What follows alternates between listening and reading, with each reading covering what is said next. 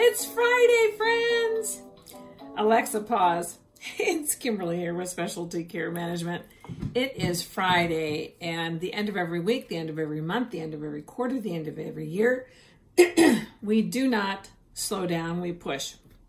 And I just wanted to share a little productivity hack for you today. A little something. If you find that sometimes it's hard to focus on the right activities, or if you feel like you're working hard and you're busy all day, but you just, where are the results? Do you know what I mean?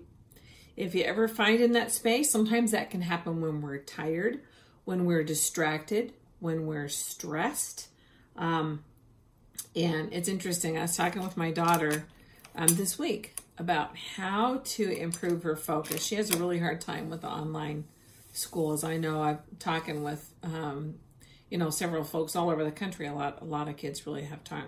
A lot of adults have a hard time being on the computer all day. So it's important to figure out ways that you can focus on the activities that are going to bring you the success.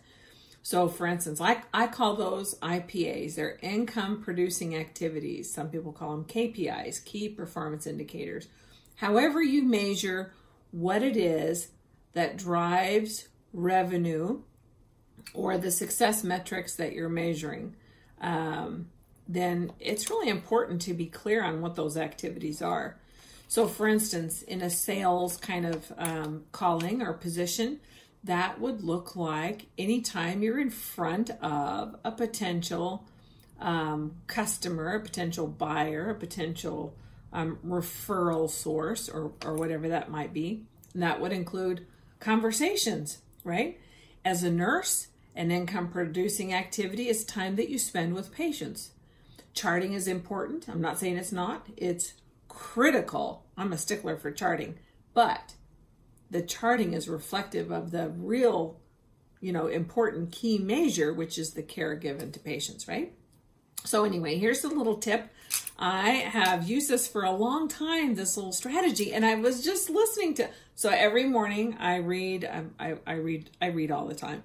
And the book that I'm just finishing is called Atomic Habits, which, I'm a real big proponent of habits. Habits are what make the achievement of whatever it is you want impossible not to achieve, right? Habits, the right habits, drive you to that automagic place of achievement. And so once you know what those key income producing activities are, you can measure it. And if you find that you're distracted, give yourself some reward. So I love stones and crystals. I use these sometimes in my Reiki practice, and they're just fun to touch and hold. So sometimes I'll have a little container full of, rocks, or I like pretty things. What can I say? I'm a girl. And so I will move these from jar to jar or to my plate, so I can tell if I have done a big activity. Maybe I closed a contract. I'm going to move my big rock over. If I've made a sales call, I'm going to move this over. If I've done something that touches, that is an income producing activity, I'm going to move it over there. So I can tell if I'm having a hard time focusing and moving things forward, then I can tell, do I get to maybe knock off a little bit earlier today and celebrate, or do I need to work a little bit later because there's more things here than here? Anyway, they talked about that today as I was reading that book, Atomic Habits, and I can't remember the guy's name, but the guy developed that with paper clips, and so it doesn't have to be anything big. It can be little, anything. I used to use pennies,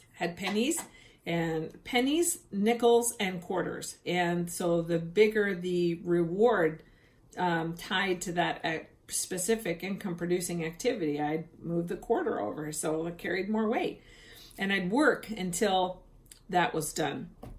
Og Mandino talks about a great principle for success is to make one more call. So after you finish moving all your stones or paper clips or whatever it is you're measuring, make just one more. And that, what you're going to find is it's energizing.